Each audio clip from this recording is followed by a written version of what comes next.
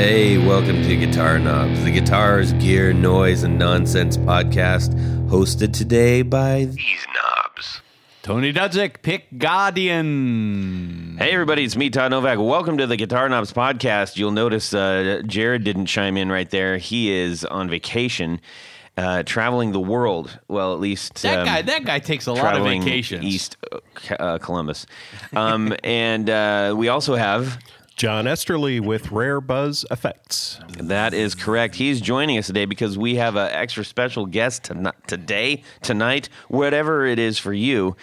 This is a good day for us because we have Marcus Reeves from Reeves Electro guitar pedals. Yes. You've heard us talk about him several times on the show, and no doubt if you are a enthusiast about pedals and you're paying any attention to Instagram, you have seen some of his handiwork, which is nothing short of glorious. So we are really excited to talk to him because this is some work that has really captured our imagination, and it's just going to be really fun. And from what I can tell, he's a pretty good guy. You've been speaking to my twin brother then. So, Marcus, where are you calling from right now? I'm in the Midlands of the UK, in my garden shed where I build all the pedals. Okay, so you're in your garden shed and you have a cup of tea, right? I do indeed. Yes. And it's raining. It's raining. I've got tea in my Abbey Road studio mugs, which I'll get to in a little bit. It's just started raining. So I'm warm, snug. I've got all my favourite toys around me, and I'm on guitar knobs. What better could I do this afternoon? It can't get any better. The only thing that would be better is if Paul Hollywood dropped off some scones to you while this is true. Indeed, yes. And at the same time, some moist scones. Yes. I've just used the M word already. We're not even 5 minutes in. That word is. I just got to segue here for a second. I was in charge of the digital end of creative for a lot of hair care brands through the agency, not at P&G. But anyways, there's a lot of them as well. Yeah, there are. The word moist was rated as, I believe, the second most undesirable word to hear, and in massive research. Yeah. And the funny thing is, they had to use it a lot. I use it as often as I possibly can. Yeah. Moist you? Oh, man, that's terrible. Anyways, I just thought that was one of those things you never really think about it. You're like, okay, yeah, there has been a ton of research done on that. Incredible. Yeah. All right. Well, we've got a fantastic show, so I'm going to keep this moving. We do have a couple of announcements. Marcus, do you get a lot of, or do you get mail from fans? I imagine. Mostly DMs on Instagram. To be honest, that's my kind of main channel of communication. And the odd email every now and again. Awesome. Well, we do too, and I love reading the ones that I can or paraphrasing some of them if I have to. But this one is from Ben Harder. And he sent us a quick note. He says, what's up, my fellow knobs? My name is Ben. I live an hour north of Minneapolis, Minnesota. So we connected on Minnesota. I lived there for a little while. Minnesota? Yeah. I discovered your podcast a few months ago, and now I never miss an episode. Thank you, Ben. You guys have such a broad wealth of knowledge. Not me, mostly Tony, sometimes Jared, occasionally John. And always Rob whenever he's here. I learned something new each week, especially during the Q&A episodes. Thank you so much. I think we might have to do some more of those, the Q&As. I've been playing guitar for 25 years. I usually play metal or ambient music, and I have a really good collection of guitars. I have a 75th anniversary commemorative Fender Telecaster, a Music Man Cutlass, a Gibson Les Paul Traditional Pro 5. That's a lot of description for a Les Paul. Yeah. A Mayonnaise Hydra Elite Pro 6 from Poland. Whoa. Which I don't even know what it is. That's left field, isn't it? That one. It is. Yeah. And I had some subsequent chats with him, and he kind of chases the neato rare stuff. A Relish Mary 1 from Switzerland. I know those Relish guitars. They are, they're quite special. Yeah. They're great on hot dogs. Yeah. That's all Tony's thinking about.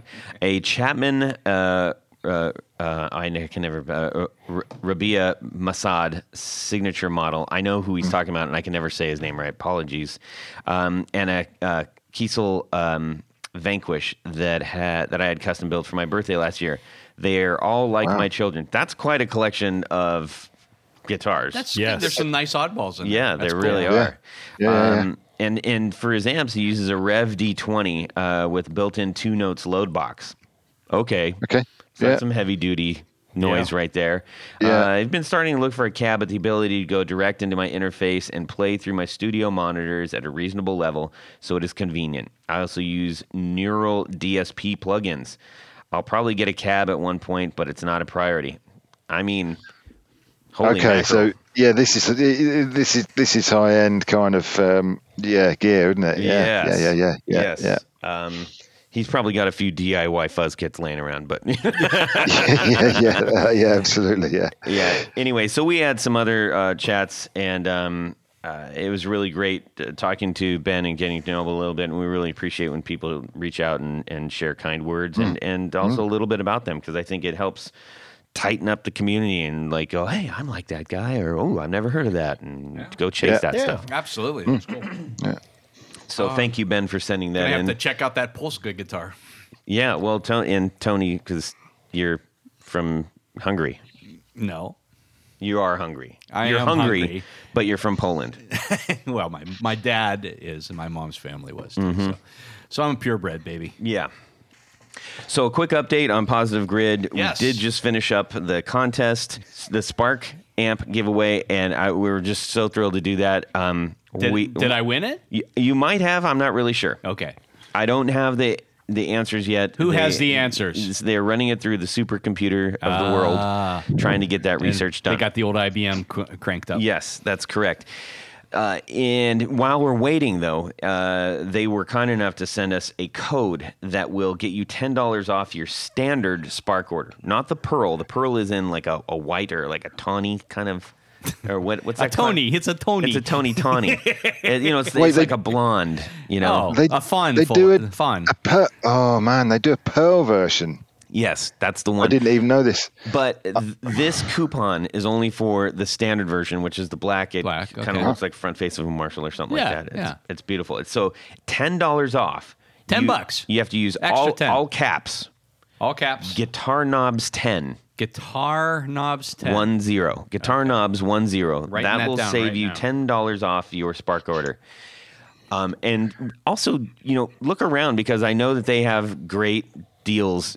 Actually, John's buying one right now. The discount code works. I'm purchasing it right now. I can't. Well, cannot tell you. If I don't win it, I'm going to buy one. How's that sound? I'm going to use this code.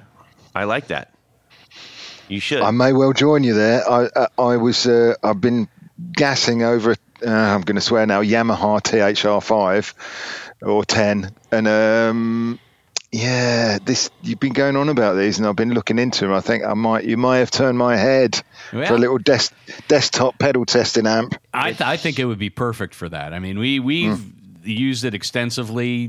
Jared has one. He's been using it a lot down in Nashville. I mean, I'm probably going to start recording all of the my thing that I can't even the minute wonders. 1 minute wonder off of the Spark, because it did such a good job. Yeah. So yeah, do it. Yeah, well, I may well do. All right. So in the meantime, as soon as we find that out, we will share that with you. Promise. I can't wait. I cannot wait. It's going to be exciting. And let's see here. What else we got? I think that's about it. So let's get on with this, shall we? We're going to talk about what's going on in the music world this week as Tony licks the frosting off of his cinnamon roll, off his fingers, and... I thought I had a few more minutes. Is that because I talk a lot? It's probably because usually you're spouting words and such from your mouth. I do, yes. So we're going to check in with Anthony here, and then we're going to find out what Marcus is up to. So, Tony, go ahead. Well, I was this week. I just got my new edition of Vintage Guitar Magazine, and I was curious because they have a new Harmony model, and it's called it's a. You're going to have to move your cinnamon roll to see the title of what the thing you're talking about. I see it right there. I have the cinnamon roll strategically placed. Jeez. But anyhow, I had heard that Harmony was somebody essentially, I'm assuming, bought the name and is reissuing these. And according to the article in VG, they said that they are being made. Now I have to verify that because all these guitars, these are for if it is being made in the USA for, I think one model's $1,200, one model's $1,500. That's a pretty good deal. I suspect that they may be doing some hybrid version of manufacturing. But anyhow, even more interesting was they have their repair and main office in the U.S. in the old Gibson factory up in Kalamazoo, Michigan. Oh, no kidding. So I think that's very cool.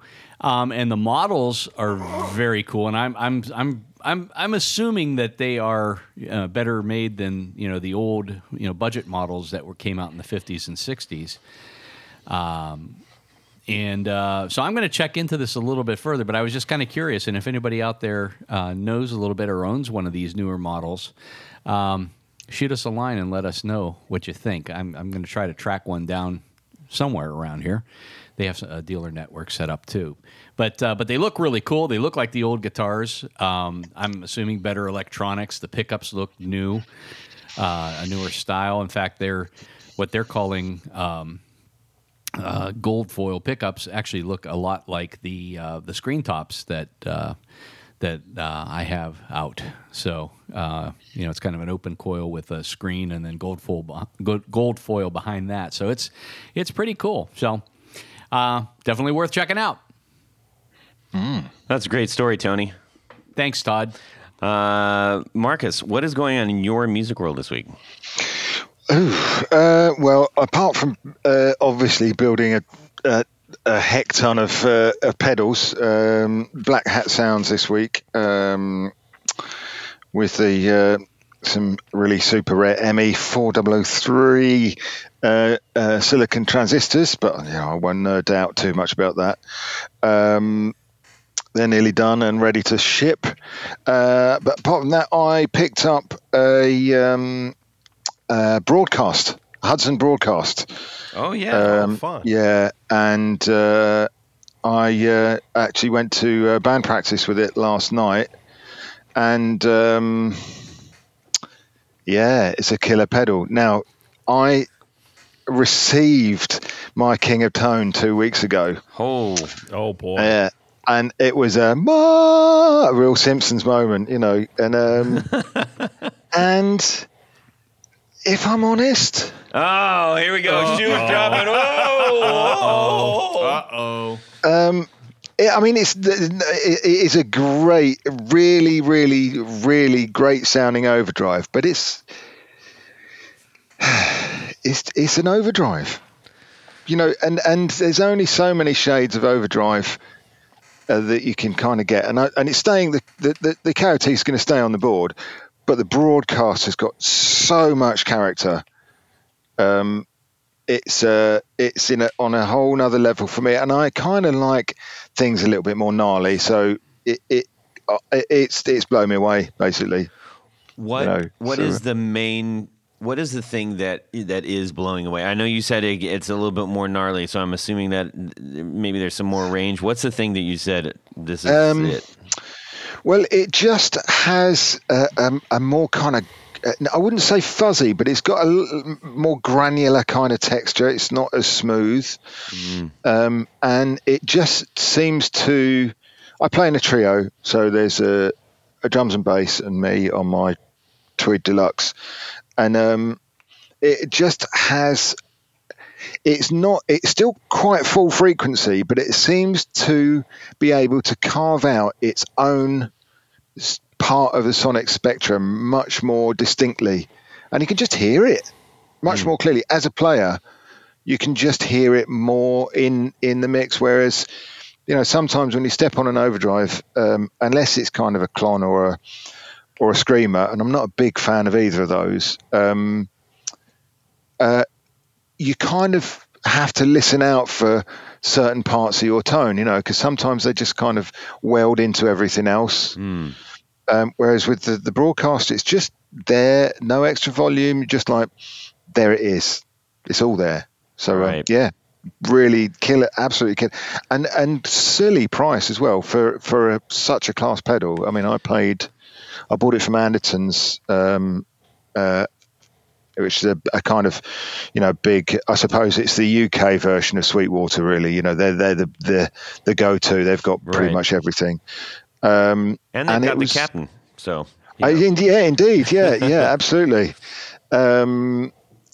And it was 165 UK. So for a pedal that is as good as it gets. How many rubles is that?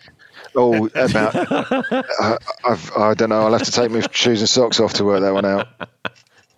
So that was my kind of highlight. And to be honest, the other thing is I'm still kind of fanboying. I went to Abbey Road about 3 weeks ago. They did a 90th anniversary open day, and it was insane. They closed the whole of Abbey Road. There was no recording going on, and there was kind of this one-way walk at your own pace around all the studios through the control rooms, and they grouped people up in 10 as they arrived, and kind of as you got to the next control room, they sat you down and played you something through the desks, and then they had these kind of exhibitions set up in all the studios with all the gear. So you had like the number 17 recording desk, a console that had Dark Side of the Moon and most of the early Beatles stuff recorded through it, and then the Mellotron that played on Strawberry Fields, and literally you could lay your hands on these things. And so, and then the last thing that they played us was in the big Studio One, which is like a huge, the size of a sports centre, which is the orchestral room. They played us the Star Wars theme, which was recorded in there. Through the desk it was recorded on, and you're sitting there with this whole thing going on, and it honestly, it brings tears to your eyes. Wow. And so for the last week or 2 weeks, I've been doing a Star Wars quest, and literally and I've done it in story order this time. Interesting. And I just finished that. Not last night before. So that was my. So I now actually understand the story. Did it make it better for you? Yeah, well, yeah. I mean, I've seen it. Obviously, I'm 50 years old. I've seen all the films, but because they come out in such a disjointed order, it's like, well, what's cool? You kind of, don't really. I'm not a complete Star Wars avid, but I now get it. Absolutely get it. That how, yeah. Because I was like, are the Republic bad, or is the Empire bad, or are they both bad? Are they both good? I don't know.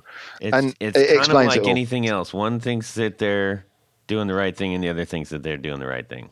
Yeah, exactly. Yeah. So except one's probably doing more of the right thing than the other. yeah, except when they do the wrong thing. Yeah. No, Death Star, it's going to be great. Free housing. Yeah. For a bit. Yeah.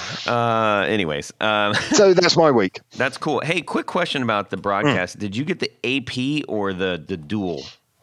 No, I just got the dual. My deluxe is kind of dark enough as it is, and I know the AP. I'm a big Ariel Posen fan, so and he has I play quite a bit of slide as well. And he loves a deep dark tone, and not not not a quite the fan of vibe that, personally. I'm at. Yeah. Yeah, that's what the AP version is much. It has a much more sort of upper mids to it. So Interesting. yeah.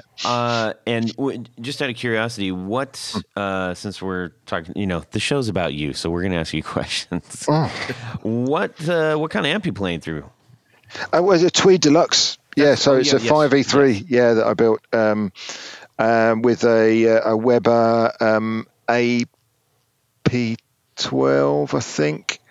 It's their Alnico specifically kind of voiced for the 5E3, and it is killer. Yeah. It gets rid of all that farty bass thing. Usually comes from Tony? which we said you said we weren't going to mention that. Sorry, Todd. Are we off air?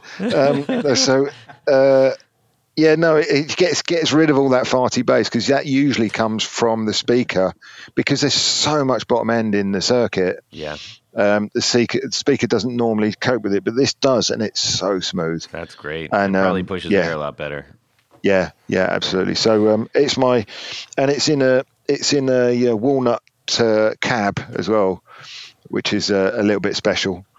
Made by Zach Drummond Guitars, who is really worth checking out on Instagram. He makes the most insane, kind of precious wood acoustics and Telecasters. They are off the charts. The figuring on his things. Wow. Zach Drummond. I think he's based in Ireland. Well, yeah, Cool. I know he is. Yeah. Well, speaking of UK-based stuff, the broadcast is UK-based. Hudson Electronics. Hudson Electronics. Have you, I guess since you all live in the same neighborhood. Yeah, that's right. Yeah, I know him. Yeah, he's next door. In Storybook Land. Is that, have you talked to them? Have you reached out to them? No. I mean, I'm a big fan of just supporting, people for what they do, and I rarely, make contact to get, deals on things. I'd rather just pay full price and support everybody down the line, because it's at the end of the day, it's not we're not it's not a massive corporate business. We're not ICI. Sure. And I just feel like I'm not paying dividends to directors. I'm paying people to buy school uniforms. No, for sure. I love that. So yeah. That's something that we've talked about before. It's like, it's really awesome if you find something cool on Reverb, but if you can find something cool on Reverb and you can actually get it for a few dollars more from the actual builder, like that keeps our community going. Absolutely. Yeah. Used prices on good pedals. The depreciation is not enormous. On some of these, especially yours. Well, yeah. Let's not go there. Hey? But obviously, if you're going to buy a Mosky or some Joyo or something like that, then you're going to lose 70% off the bat. But if you buy something like a Broadcast, you probably only lose 30% if you wanted to move it because it didn't get on with it. So it's not really that much of a big decision really to buy new. No. Well, the rest of the show is just going to be delightful because this has been awesome. But let's go over and check in with John, who just finished the purchase of his Spark Amp, but Tony somehow finished his purchase first. Oh, two. I have faster fingers. So does that mean you've now got you can now play it in quad? Yes, it also means that he's knocked down 2 cinnamon rolls in the time that John's knocked down. I think that's why I was able to place the order faster. He's all sugared up. His fingers are moving faster. That quarter inch of frosting on the top has enabled me to go super fast. Oh, boy. Moistened your fingers. Yes. Very moist. My fingers are moist and tender. Moist. John, go ahead. So, if you take a look at my music week as the past 7 days, last weekend was 934 Festival. I've been on the music committee for the festival for the last 2 years. 2020 was kind of weird because it was just the bands and the music committee. This year we were open to the public again. And for those who don't know, 934 Gallery is a gallery in the Milo Grogan neighborhood, and the festival's their primary fundraiser for the year. It's a nonprofit organization. So great people, check them out. So that was Friday and Saturday. Sunday, Rare Buzz, myself and Brandon did the second annual pedal building clinic over at Secret Studio. So thank you to the folks who came out and kind of suffered with us as we built some pedals. And that's Malaise Forever, yes? Well, Brandon is the intern at Rare Buzz. Oh, gotcha. Okay. Yep. So, What did you build? well, we built, we called it the Crimson Camel, but it was a pretty transparent clone of the Red Llama or the Craig Anderton, what's he call it? The fuzz, tube fuzz drive. Yeah. Great little pedal, the Llama. Yeah. Nice. Yeah. It always confuses me because I have the Jam Delay Llama. Oh, Like, okay. Oh, like yeah, you know, yeah. Dalai Lama, but it's Delay Llama. Yeah. And I Yeah. always it's red, so I'm like, it's kind of a confusing thing for me. Only me. Anyways, But I would say probably the highlight of the week. My better half had a pretty significant birthday on Tuesday. I won't say how old she turned, but she's my age. Oh my God! But 2020? Did she just turn 21? 21. Yep, she can finally drink. No, so Wednesday I surprised her. I let her spend all day Tuesday thinking that I'd forgotten.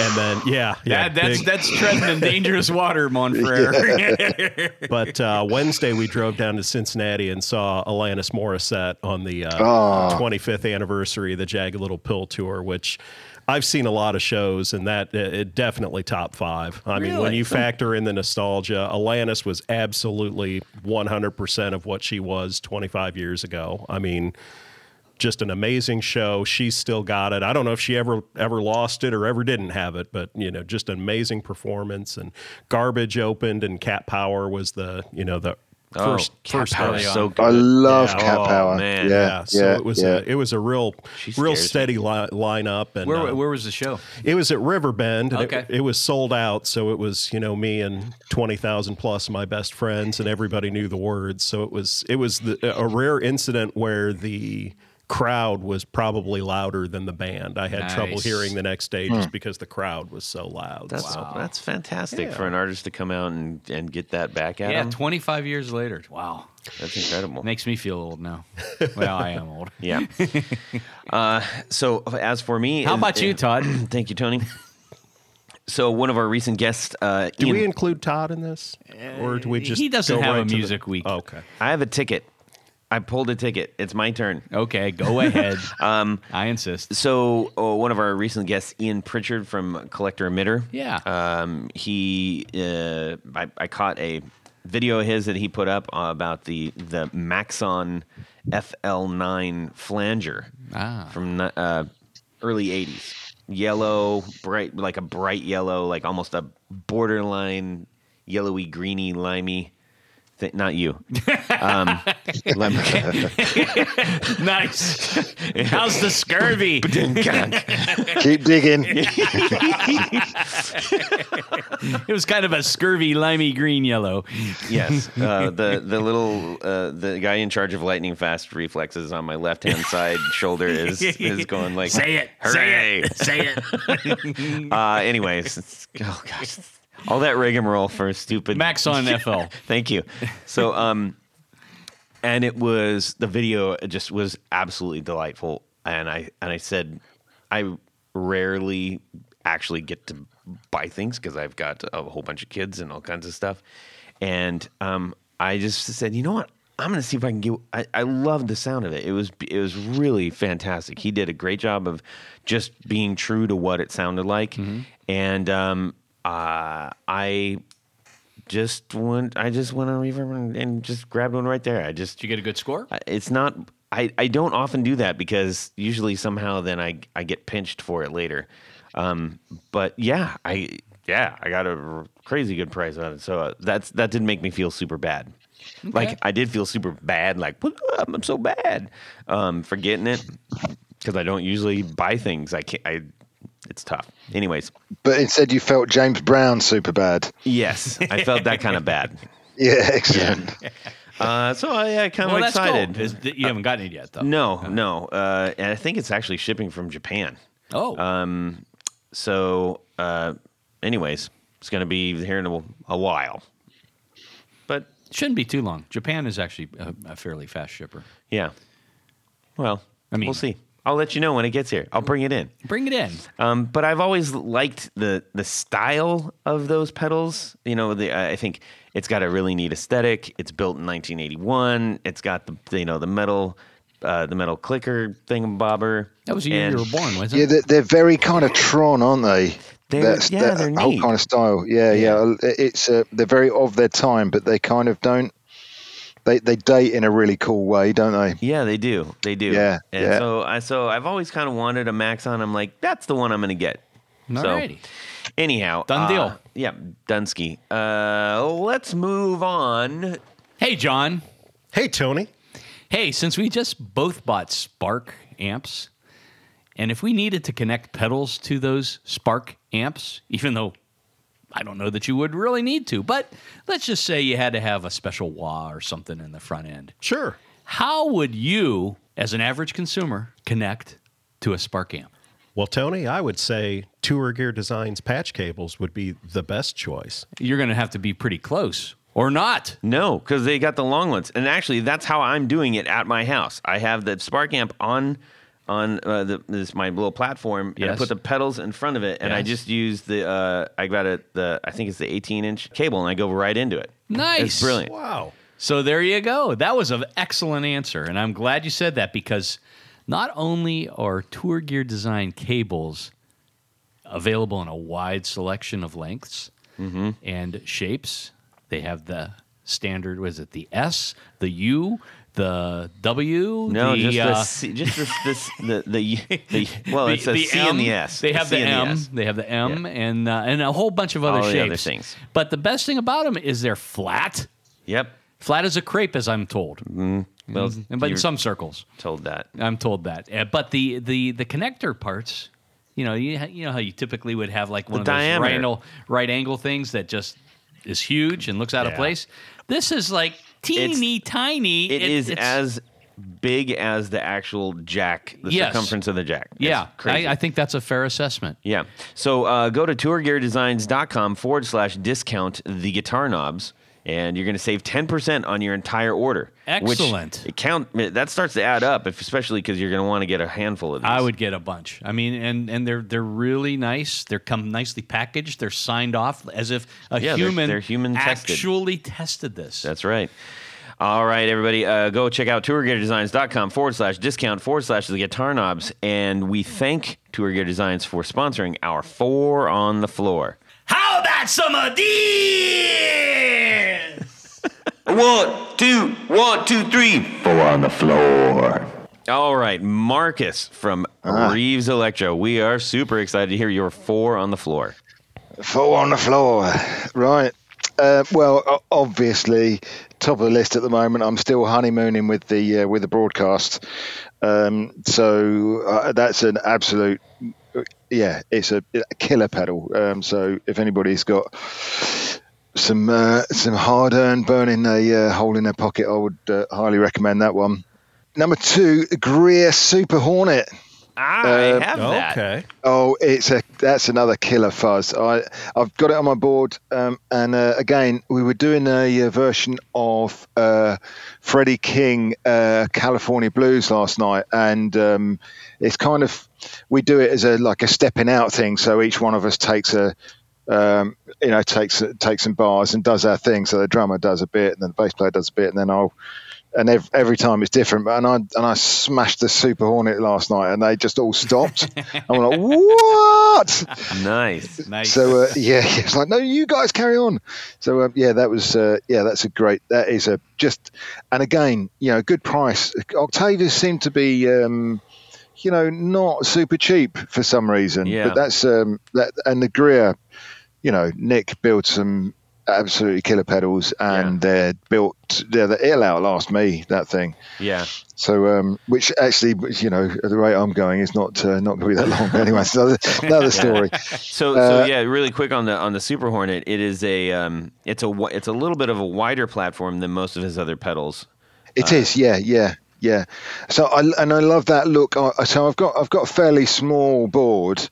I think it's a 18 inch, maybe something like fairly small. Anyway, so I've got the three kind of oblong ones at the bottom, the jeweled. So I've got the Broadcast, the King of Tone, and the Super Hornet, and they just kind of sit there like the gang of three, and it's like, come on, we can take on everybody with these three. That's awesome. That's so awesome. yeah, sounds like you need some Tour Gear Designs small cables. Yes. Well, quite possibly. I've just been on their website, so I'm just having a look around. Yeah, so that's groovy. Use the Guitar Knobs coupon. Well, there's a big Guitar Knobs banner on the homepage, so I couldn't be far off it, really. Awesome. The only thing that threw me off about what you said, and I don't know if Tony might have thought this too. I'll see if I get the look when you said, you do a stepping out thing, and I was like, all I could think of was like Joe Jackson. Stepping. Oh no!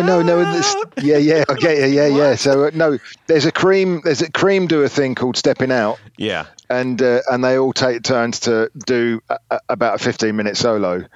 That's I'm showing my age now, really. Yeah, well, it was it was a fun thing that happened in my head, anyways. Yeah, absolutely. Yeah, well, we're all dressed in 80s power shoulder suits. Yeah, excellent. And, how about number three? Number three. Okay, so the Jam Pedals stroke that pedal show, Harmonious Monk. I've always had a love-hate relationship with tremolo. I absolutely adore tremolo, but sometimes you come to play it and you can't help but play at the tempo of the tremolo, or it gets in the way. And it's always been a thing, and I've always used it less than I'd want to, because I find it a bit distracting. But it does kind of mess with your ears a little bit if you're heavy up on it. Yeah, but absolutely. But this is the harmonic tremolo, which it's difficult to get your head around harmonic tremolo. But basically, what happens is that the signal comes in and then it's split into two, and it's EQ'd into kind of bass and an upper level, and then the phase is reversed on one. So when one is modulated, is the amplitude is going down, the other side is going up. So your volume kind of stays the same, and it just does this kind of swooshing, and it's a beautiful, beautiful experience. If you've not played harmonic tremolo, I really urge you to at least see if you can know somebody who's got one and try it, because it's just such a thing. It's kind of in between that and vibe. I kind of vibe is a little bit kind of special for certain things, but it kind of just, it says it's too much of a print on your tone, really. Yeah. Whereas the harmonic tremolo is it just gives a little bit of I guess the closest thing I can think of is if there's just a you're outside and there's just the slightest breeze, it just kind of makes it a little bit nice. Yeah, there's a bit of movement without it being intrusive. It's a really great effect, and I'm overusing it a lot at the moment, so that's a good thing, I guess. Yeah, for sure, that's great. And number four is I don't know whether you've heard of Seeker Electric Effects over in Ventura County. Seeker, yeah. Seeker, yeah. I saw you wearing a Seeker shirt. Yeah, absolutely. Yeah, well, that shirt, I bought that shirt and I got a free Mark I tone bender from him. Oh, nice. So, no, other way around, to be absolutely frank. Otherwise, everyone would say, "I'll have a T-shirt with that." But his there's a gang of guys building Mark I's at the moment around the world who are just doing crazy things. and the sort of authenticity of what they're doing, down to the new old stock parts, and they're it's just outstanding. And this thing is mind blowing. It really does. It's just Jeff Beck in a box. The Seeker Mark 1 tone bender. It's not always on my board because it's A, it's battery powered, and B, it's I guess it's one of those it's a very special tone. It's a sound. It's a sound which is not really kind of where I'm at gigging, but I've got some studio time coming up in a month or so with the band, so it will definitely be on the floor for overdubs. Secondary guitar stuff is absolutely perfect for that sort of thing. Yeah, where you I want that sound. It's kind of like top shelf. Like there's a couple pedals out there that you could say you could equate it to, like, this is top shelf stuff. Not necessarily that it's better than everything else, but that it is made specifically for drinking neat. Exactly. That, as opposed to just throw that in the margarita mix. It's going to be, I was like, no, don't do that. Yeah, absolutely. Ice? What are you talking about? Yes. Yeah. Totally. Yeah. So that's very, very cool. I'm just curious. Have you, you mentioned some of the new old stock stuff. You've checked out R2R. I'm assuming, I was going to say, as you guys get to do this week in, week out, I've got a few honourable mentions here as well, that's okay. R2R treble booster, got one of those, absolutely killer treble booster. I do use one of my own though, but it is outstanding. It's allowed. And Chris is great. Yeah. Spruce Gale. Killer pedal. And Joe-Yo, American Sound. Honestly, the best $30 you'll ever spend. If you haven't got some of any of the Joe-Yo Sound series, drop on them. They are brilliant. American Sound, that's the Fender. Say like Fender in a box kind of thing. Yeah, the tweed in a box thing. Honestly, they are. It is as good as an Iridium. Wow. I kid you not. And it pushes better than Iridium as well, so you can put stuff in front of it, and it really acts like an amp. So wow, $30, just $30. Yeah. That's outstanding. Well, we always like honorable mentions and stuff because I think usually they're very well deserved, and it also broadens our spectrum, which is great. So that was a lovely 4 on the floor, as expected, and now everybody's like, "Get to it, man!" Enough. Yes. So we've got the Red Dot Sound Reeves Electro in front of us, and we've. If you still don't know what we're talking about yet, where can people go to check this out as we're talking? I would say Instagram is where it's all at. So if you just get on Instagram and hit up at Reeves Electro, all one word, it'll come up like a nasty rash.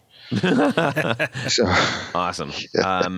We're gonna be just pinging and ponging around all over the place here. We definitely want to find out all about the pedals that you're creating and everything.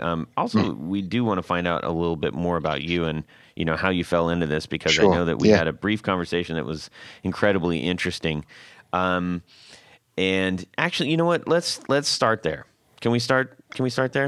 Yeah, start anywhere. Brilliant. Yeah, absolutely. Right. So, how the world is on fire. It's on fire, baby, with Reeves Electro love right now, and that is very well deserved, but it sounds from our previous conversation like it kind of happened accidentally. Yeah, I mean, so I'm in my mid-50s now, and I've been playing guitar since I was 12, really, and I've that combined with my father was fearless when it came to fixing things. He's a man that just was like, I've got 2 arms, 10 fingers. I'm as good as the man that built this. I can fix it, and he would. And so, I was brought up with that kind of that just hit me by osmosis, and I just became a practical person, because that's all I knew. So I'd always make things and build things and muck around, even from the ages of 8 or 9. I was taking push bikes apart and putting different handlebars on them and all that sort of stuff. And guitars was just a natural extension of that. I would take guitars apart, build guitars, modify them, got into electronics, started to do, pedals. And this was probably in the, I guess, mid-90s. I really started getting into building pedals. And I've had some periods in my life when I've been absolutely broke. And I'm like, I want to build a pedals. Yeah, well, it's I think we all at one point have been there, and I would literally get old electronics, scavenge them, harvest stuff that I needed, and then put a pedal together. And there was a point when I wasn't even able to afford Veriboard, circuit board, to actually build the thing. So I just thought, well, surely I can just connect all the components together. And I did, and the 25th one worked.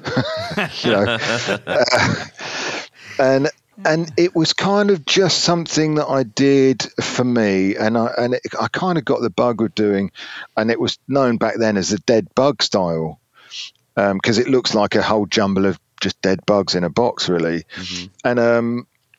And I always did it for myself, and thought, yeah, that's cool, and it was something that I was always doing on really, and off. Really quick before you even go any further, sure.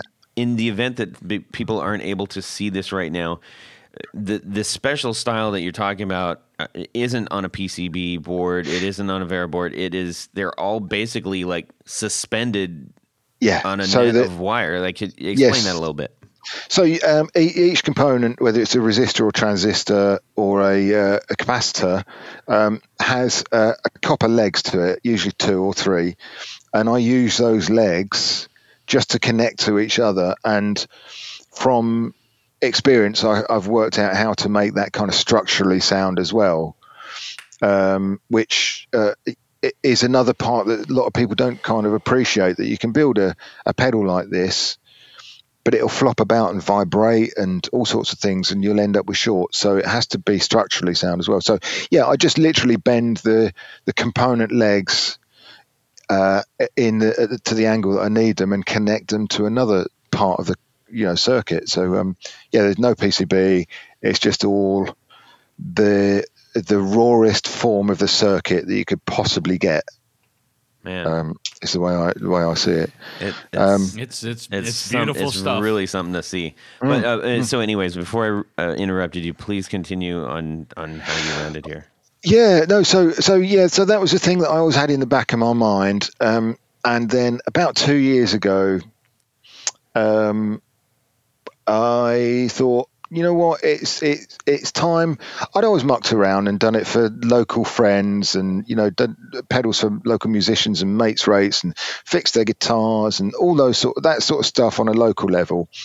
And I thought, do you know what, it's time for me to actually give this a proper go and set up and build a couple of actual models of pedal and go for it. And I was just getting around to doing that, and I'd built my workshop in the garden, I suppose with a view to that, but just because I wanted a workshop.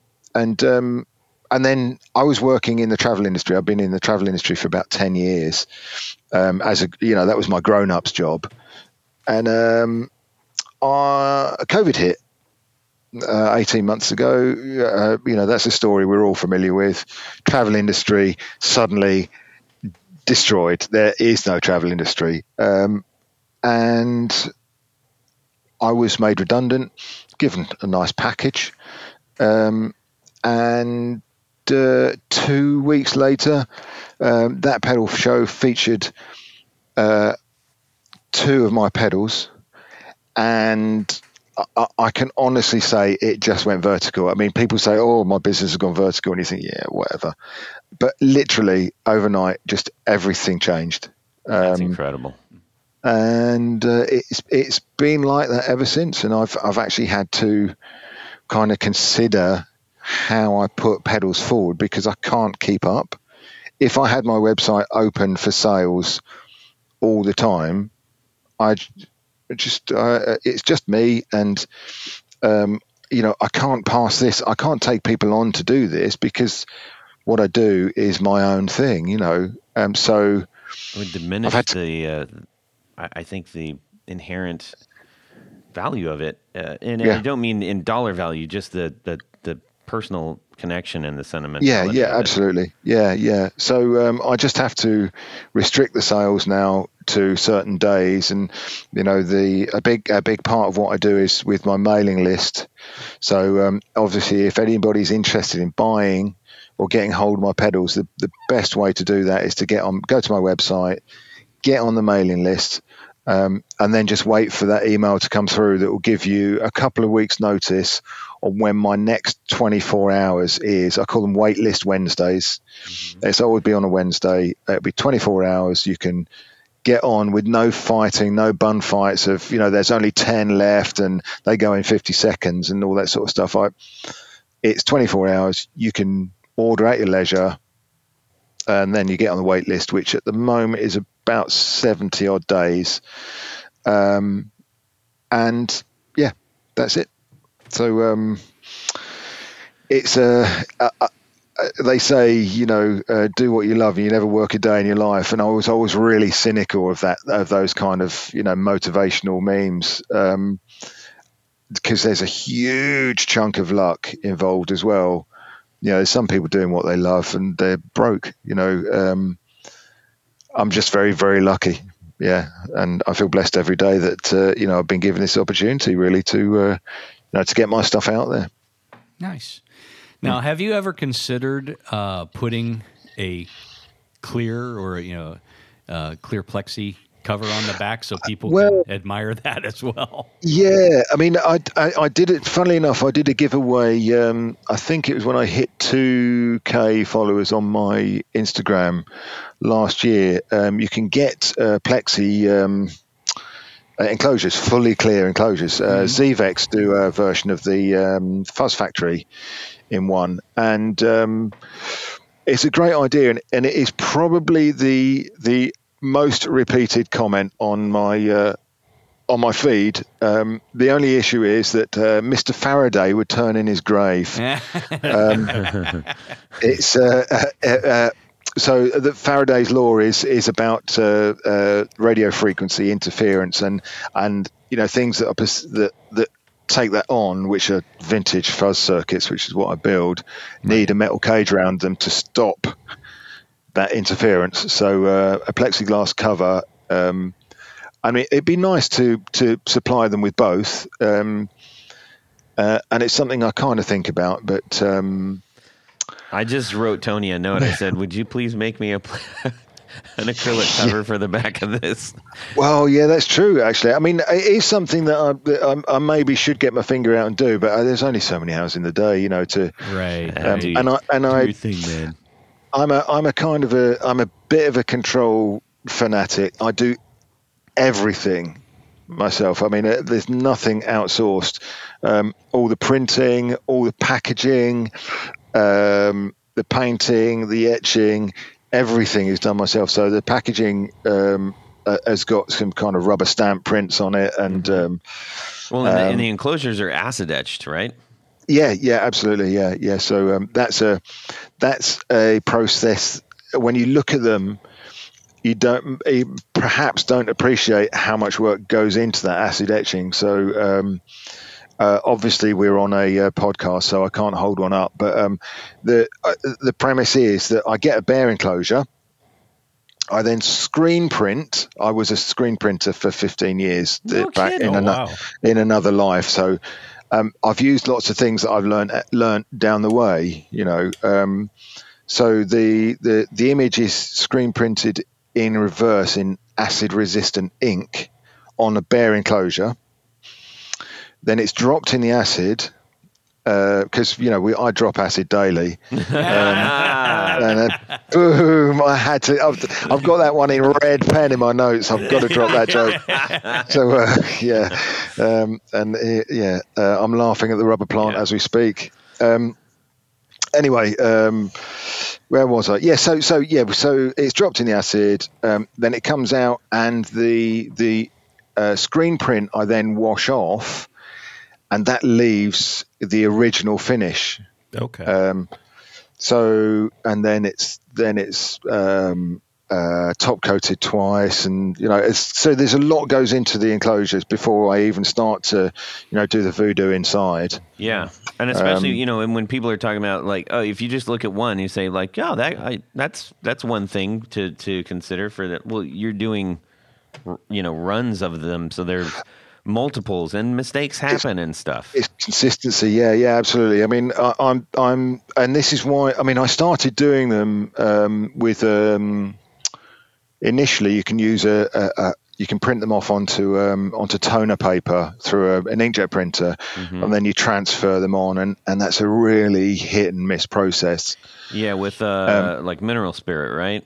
Yeah, exactly. Yeah. Well, there's two ways of doing it. You can either do it with an iron or spirits. But I use the mineral spirits way. That also works really cool on acrylic and plexiglass too, by the way. Yes, yeah, I'm sure it does. Yeah. I just thought I just have to get my consistency up, and the screen printing thing was I was waiting to get. It's a numbers thing really, because the setup for screen printing is. I mean, that's probably the only thing that I outsource. There's a guy that makes up my silk screens. Because that needs some real expensive specialist gear.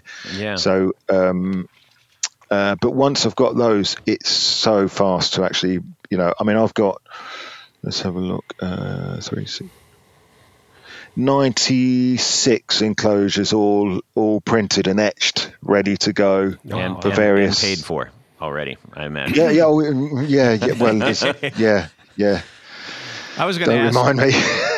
I was going to ask about, and I'm assuming that you paint the insides the zinc chromate color. Is that something? Now. So I can tell you why aviation is painted on the inside. That's what I wanted to hear. Yeah, he listens. It's a condensation thing. Really? Yeah, because. Especially with RAF stuff, or RAF, with Air Force stuff, well, they're all painted on. It's an initial paint for all aircraft, and then obviously the outsides are camoed, but the insides are usually left. It is a corrosion thing. Okay. But corrosion because of condensation, because of the heat differences when you're up in the clouds, and sometimes these things are uninsulated, and depending on their payload, some stuff sweats weird stuff, and so there we go. But it's not. I don't actually. It's faux zinc chromate. It's a Indian ivy. It's foamate acrylic. Yeah, foamate. Zinc foamate. foamate. I might. I'm nicking that. Yeah. Oh, I thought you were going to say because so you could actually take these pedals up into upper altitudes and still use that them. too, as well. Yeah, obviously. Yes. Yeah. So, looking at the circuit on the inside of the pedal, when you start a new design, I would assume, like, we've got the red dot fuzz here in front of us. I assume like they're all laid out more or less the same. You figured out the way to do it. Okay. Yeah. How long does it take you to figure out how to do that? That's it. The red dot was a real pain in the arse, I have to say, to get right. Because it's the red dot. Yeah, that's right. Yeah. It was winking at me for 2 weeks. I can't believe I did that. Because it's a silicon Mark II tone bender, and there are various iterations of that float around the interwebs, and none of them, in my mind, sounded quite like a tone bender. So I made it my mission, obviously, in the 7 days that I'd set aside for development for this to put that right. It took me about 4 weeks to get it right. But I am super pleased with it. So that was unusual. Usually it's around, I start by literally with a pen and paper, and just kind of, I get the schematic, the actual schematic, not a Veriboard thing, but the actual schematic, and I don't know, I just have this knack of kind of being able to visualize dragging one junction across the page and kind of go, okay, so that junction can go down there, and I can bring that one up there, and I think in terms of the junctions rather than the components. Okay. Because obviously they're the important bits, because and I kind of slide a junction along that line, and so but it all starts on pen and paper, and then I'll start by roughing it out, and I find I usually breadboarding, which is for the uninitiated is like a plug board basically that you stick components in, and it kind of makes a circuit. Not the audio quality isn't superb, but it's very, very quick and really easy to adapt. So I usually spend a couple of hours breadboarding something just to make sure that I've got the circuit passing audio, and then I literally go straight on to hand soldering the pedal, because the way they're done, they're so easy to unsolder something and stick it in a different way until I'm happy with either the layout or the sound or whatever. Mm-hmm. And then once I've got that, I then say, right, let's make it pretty. So I then spend, another few days just kind of really tweaking the layout and making it, please my so it doesn't really trigger me too much, Sure. Yeah. The red dot sound, I didn't really. Do you name the pedals after the parts? Yeah, absolutely. You also have the black hat sound, which looks like little black hats in there. Yeah, absolutely. Yeah, so the transistors. I've got a huge stash of microelectronic transistors from the late 60s and up to the late 70s, and they were made in a bunker, right, with a guard. Absolutely, yeah. My cats guard them. That's the only reason I've got these cats. They're vicious. And they're made in the UK. These transistors. So near Wembley, in London. Well, they were, and I seem to have a real affinity for them. I absolutely love them, and I can get something out of these transistors. So cool. So the red dot sound is I've got.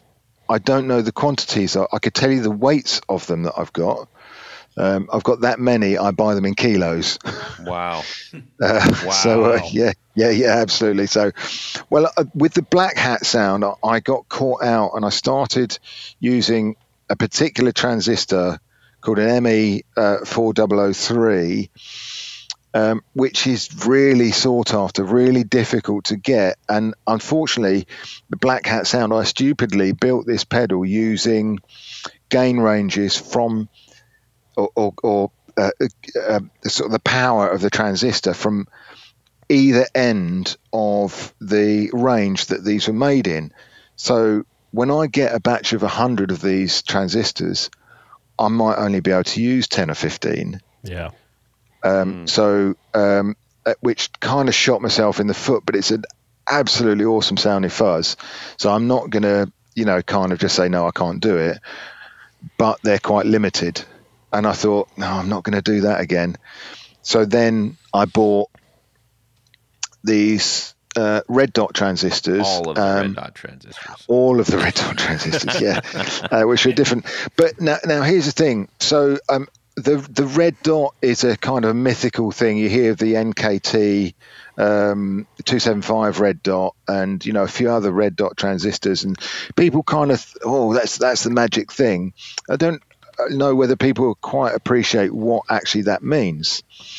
Back in the day, when transistors were made on non-computer controlled equipment, they would spit out quite inconsistent results. So the transistors would go into a bin and then they'd be tested by a human.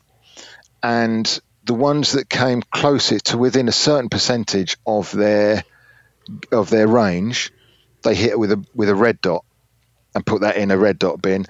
Then there was yellow, white, and green for different accuracies to the specified range. So they'd use them. They wouldn't just kick them out. They would just say, "Well, this is a less tight range." Yeah, absolutely. Yeah, Wow. exactly. So that's why the red dot.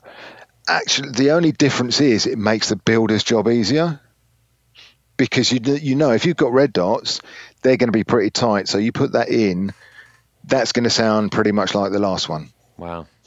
I still test them to make sure, but you're not chasing your tail by going, oh God, the gain on this one is 40% less than the last one. I've got to change something in a circuit to make up with it and all that. So yeah, absolutely. So that's where the red dot thing comes from.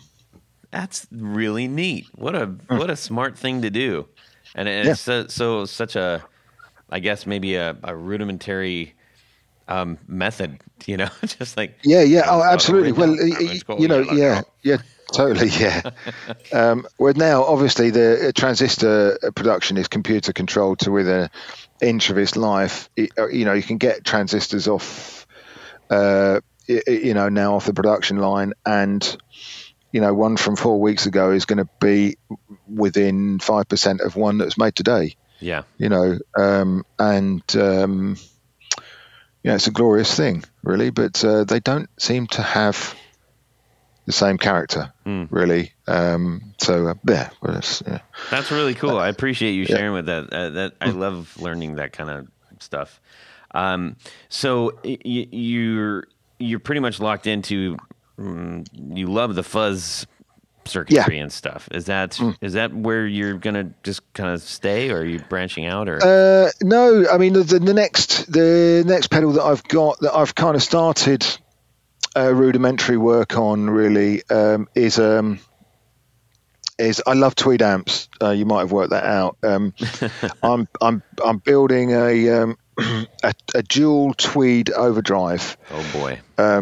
Which is kind of capable of going from nice clean, well, not clean, but nice kind of steady bassman type tones all the way up to Neil Young just on 12, wow. all the way up. So that was going to be called the Leo for obvious reasons, because I was born in July. Well, that's what I'm going to say if anybody asks me. Sure, anyway. sure. So, and it'll have like a headroom switch, so you'll be able to put it on 12 watts or like 22 watts and maybe like 60 watts. So you kind of get the headroom of a Tweed Deluxe or of a 22 watt amp. I can't remember the names of the amps now. Anyway, you know what I'm saying. So it gives you, and it just gives you that kind of that range of headroom, and then there'll be probably like 15 or 20 dB boost on one side, which will just push it into that. If you've got it set on the Tweed Deluxe kind of 12 watt setting, it'll just start to cave in and do that whole kind of thing that Neil Young does. I love Neil Young's tone. Absolutely adore what Neil Young does with that one amp. I mean, he uses that Tweed Deluxe as his preamp. Because he mics that again, I'm going to nerd out about Neil Young's system now, so stop me if you get bored. But so he goes into this 5E3, it's mic'd up, goes into a mixing desk separate to front. This is when he plays I don't think he does this now, but when he used to play the big stadiums, it would go into a separate mixing desk from front of house. Then he had these two absolutely ginormous Magnatone stacks, which he bought from Magnatone after they did an exhibition somewhere, and they're like 15 foot tall, and they've got those things are incredible. They've got 15s, 12s, 10s, horns. Absolutely. It's I think, and that's his front of house tone. Yeah. He doesn't go in the front of house speakers. That's it. Oh, well, there he goes out of those. Yeah. So yeah, sorry, I interrupted. Yeah, go on. No, that's I was just because we one of the NAMM shows I was talking to one of the Magnatone reps, and we were talking about that particular amp and whether or not they would ever make a reissue of that, and they said no. No. Yeah. We haven't got enough trucks. Yeah. Oh, that's crazy. But and he so that, like I say, his little Tweed Deluxe is literally like his preamp, then goes into a big power, into the desk, into a big power amp, and through these speakers, and then everything else that the band is doing is going through front of house. So wow. So and that kind of saggy, broken but still spiky and cutting tone that he has when everything's turned up on that amp is it's just pretty it's magic. just that's kind of my tone on Nirvana, really. So that's awesome, man. Nice.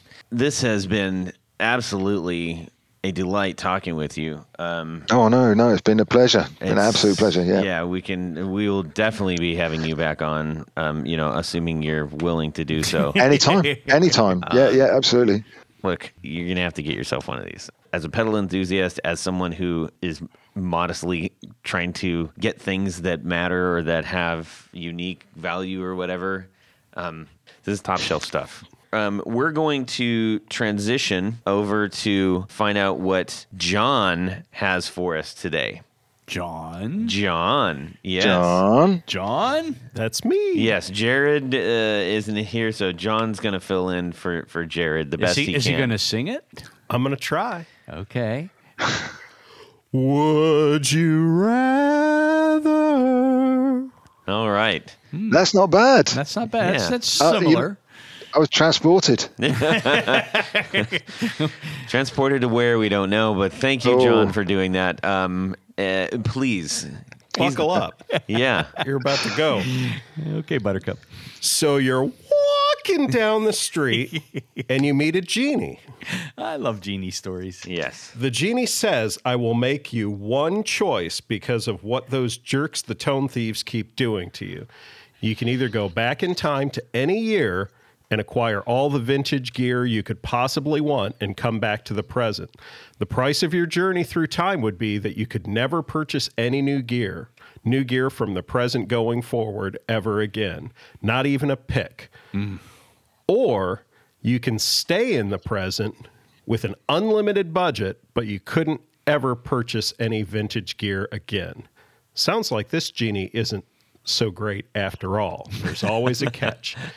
And that question is from Sam Jett. I'm going to give him a little shout out. He knows what he did. Yeah. Sam's been a really great contributor. Yes, he has. As of late. I've had several conversations with him, and is any relation to Joan? Yeah. Maybe. I don't know. Tony with the low balls, always. Yes. The low-lying fruit. Anyways, wow. All right. So thanks, Sam, for sending that in. I think that is a great question. It is.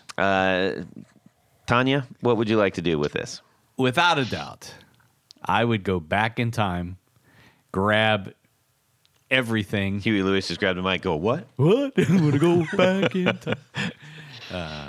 But to me, knowing what I know now, yes. If I knew what I knew now, even when I was in the 70s and 80s when I was playing, I would be a much richer man than I am right now. Sure. You would have been poorer then. I would have been poorer richer then, now. but much, much richer now. Yes.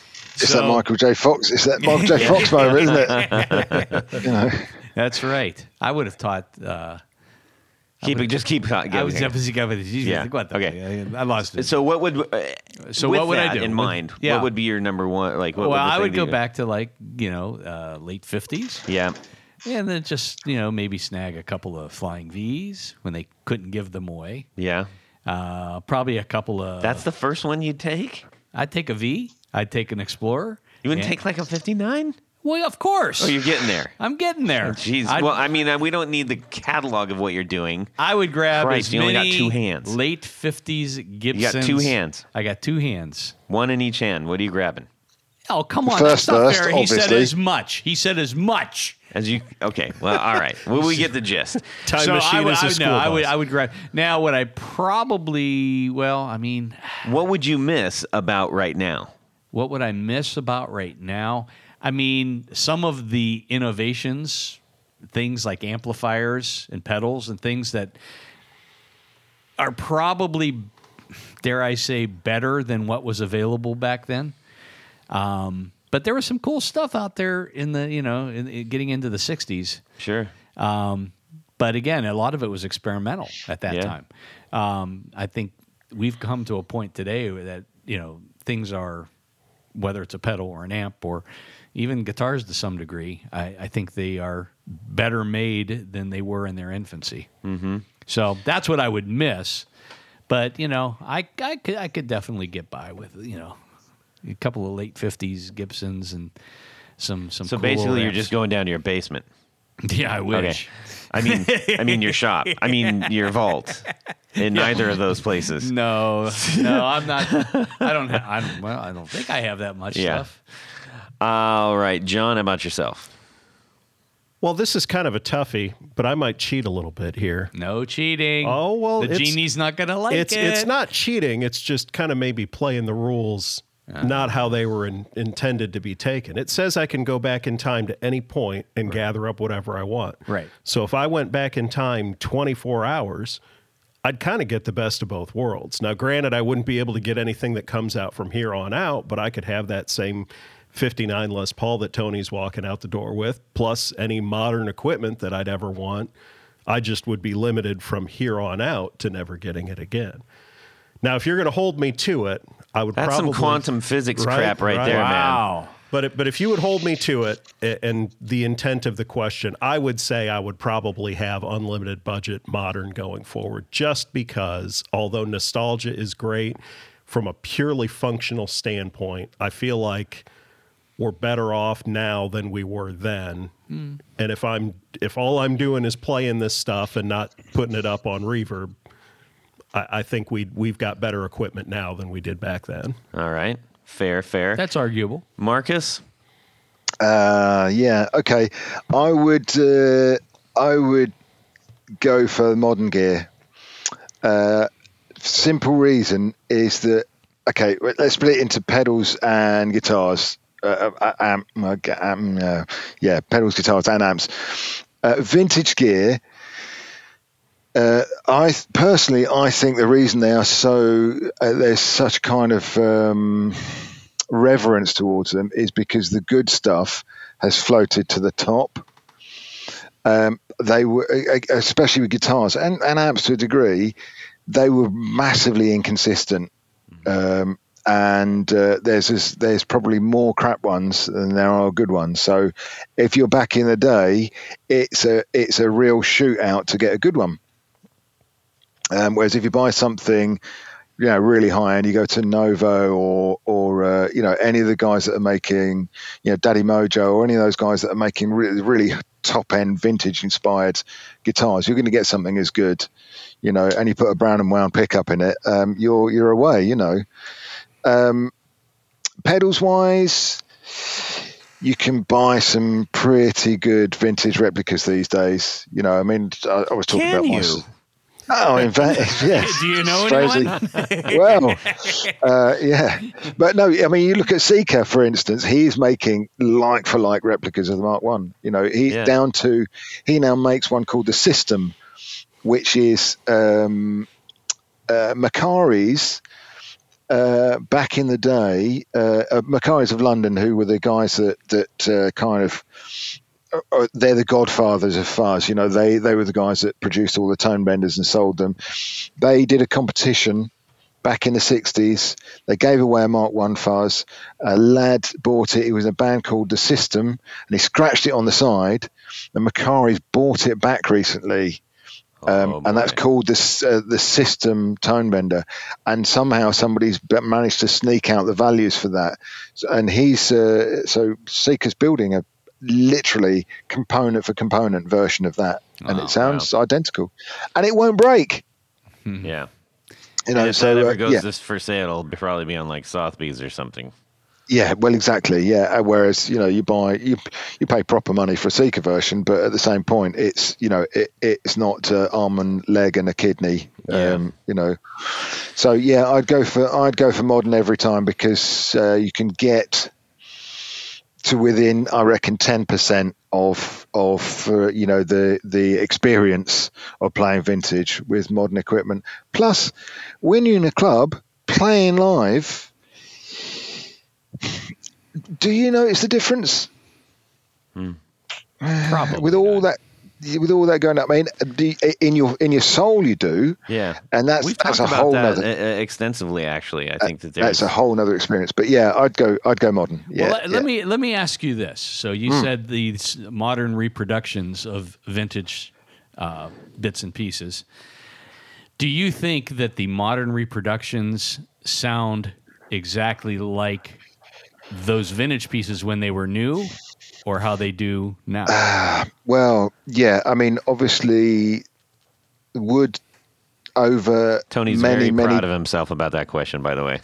No, absolutely. Well, it's a valid question, because Wood, if we're talking specifically guitars. Well, I'm talking electronics now.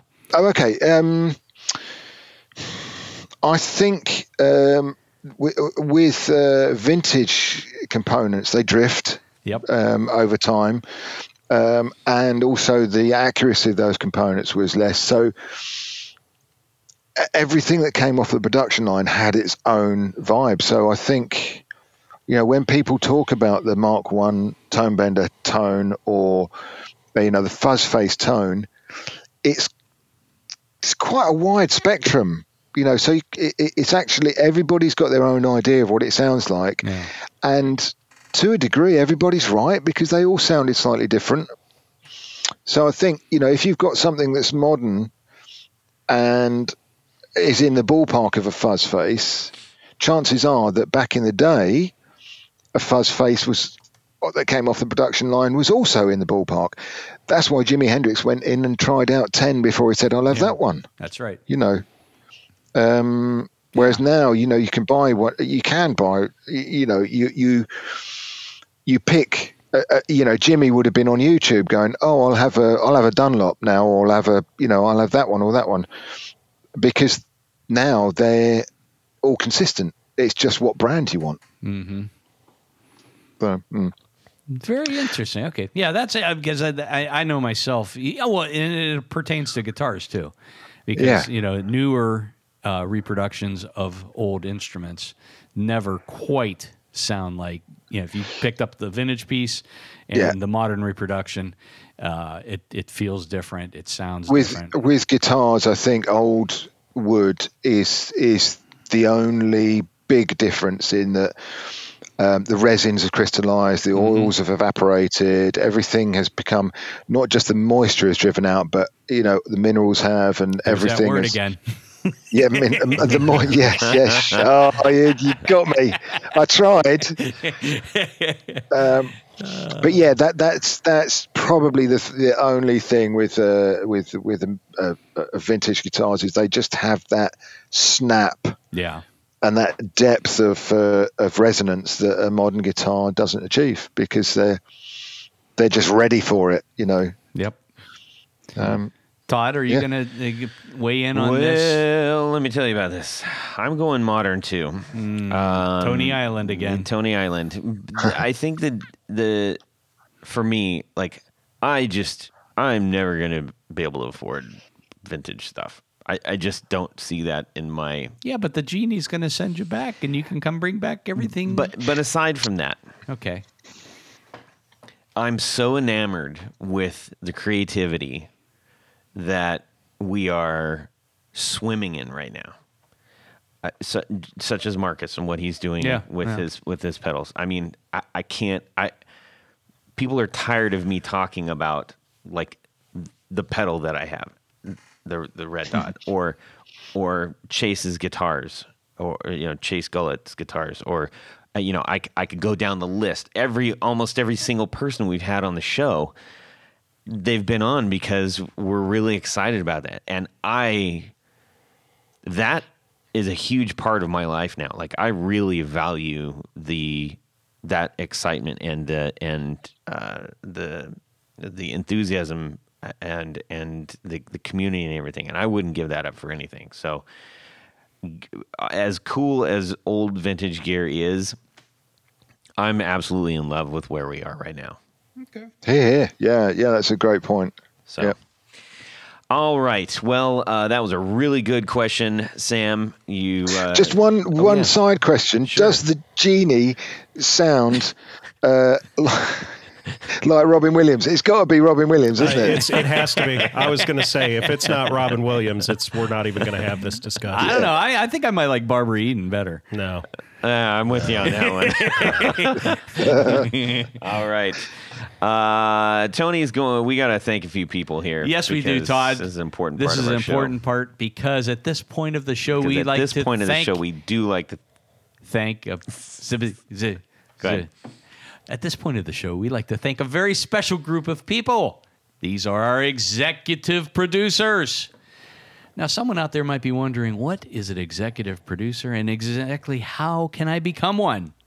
It's quite simple. You go over to patreon.com/the Guitar Knobs and check out a couple of options for you to become a sponsor, a patron of this very podcast. There are a couple different levels. Each level comes with a bevy of thank you gifts, things like T-shirts and barefoot buttons and picks and stickers and keychains and flashlights and all the good stuff. Mm-hmm. But as an executive producer, you get all that great stuff. But there's one thing more. John?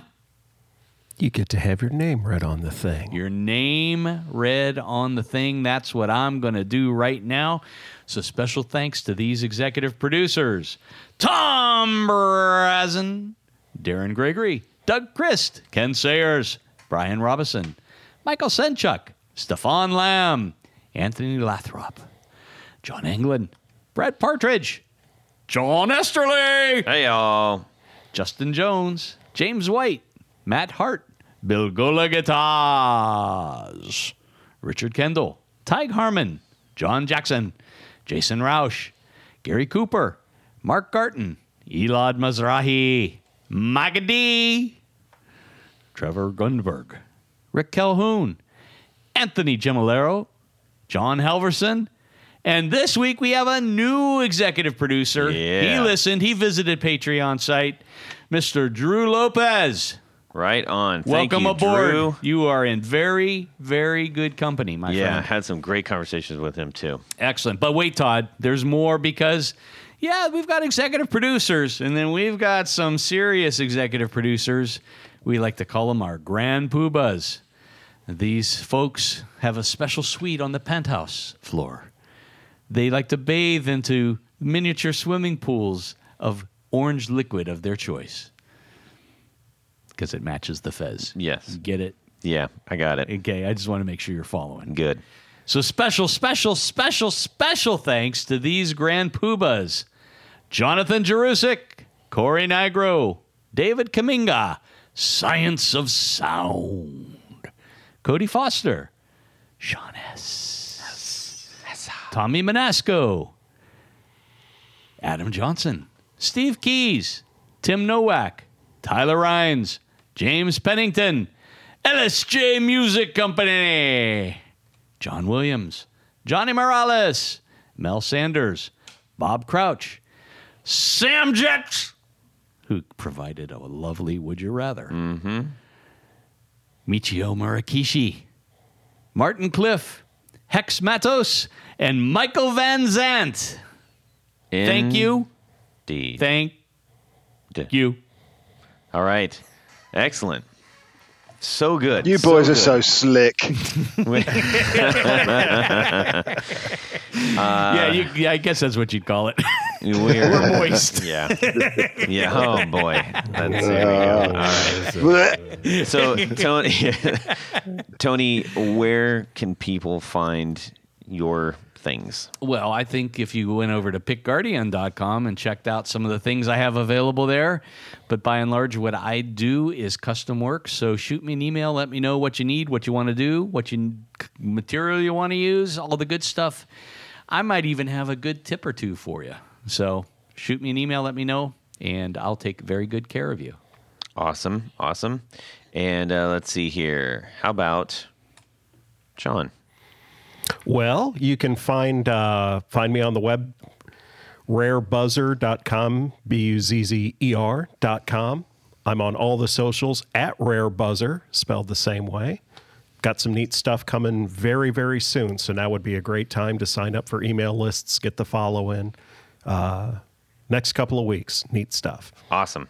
And Marcus, we need to know where people find your stuff.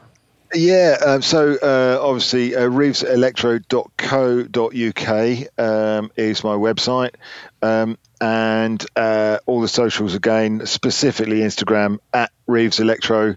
Hit me up, hit the follow, and that's where you can see all the updates. So if you buy, buy a pedal, I document each build. I send an email to you when you go in the build queue. You get your serial number then, so you can see when I start building your serial number on Instagram.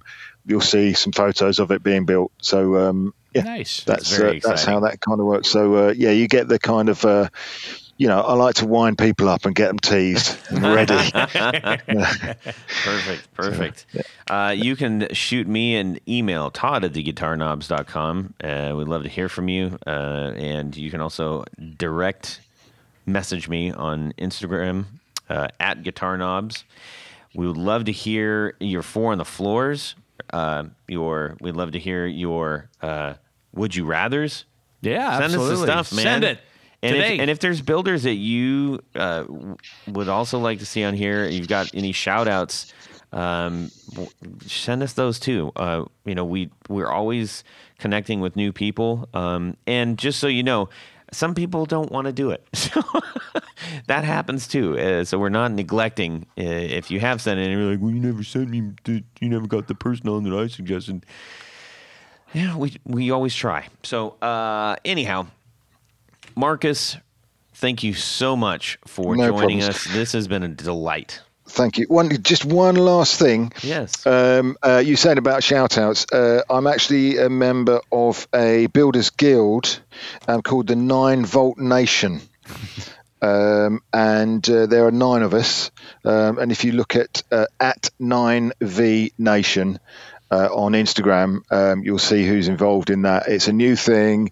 We are actually going to be doing some podcasts and some informational YouTube stuff and a few other interesting bits and pieces as builders, mostly nerdy buildery stuff. So check out all the guys involved in that. 9V Nation.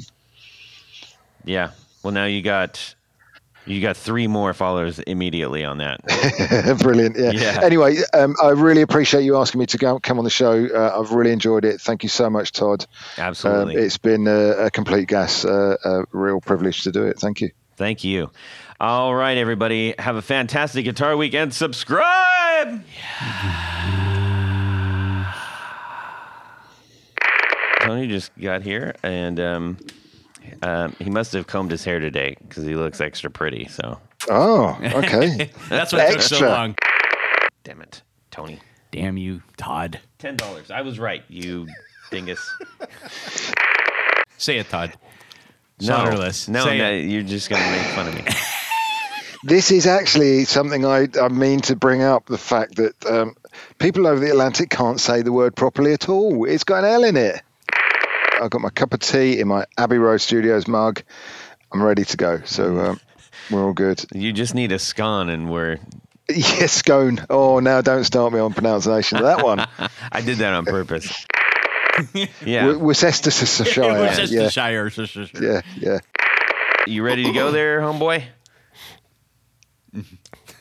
Sorry, Marcus. Oh, yeah. Hey, it's been a while since I've been called that. So I was Hey, was the record button supposed to be on? Shut up. Well, that's it for these knobs.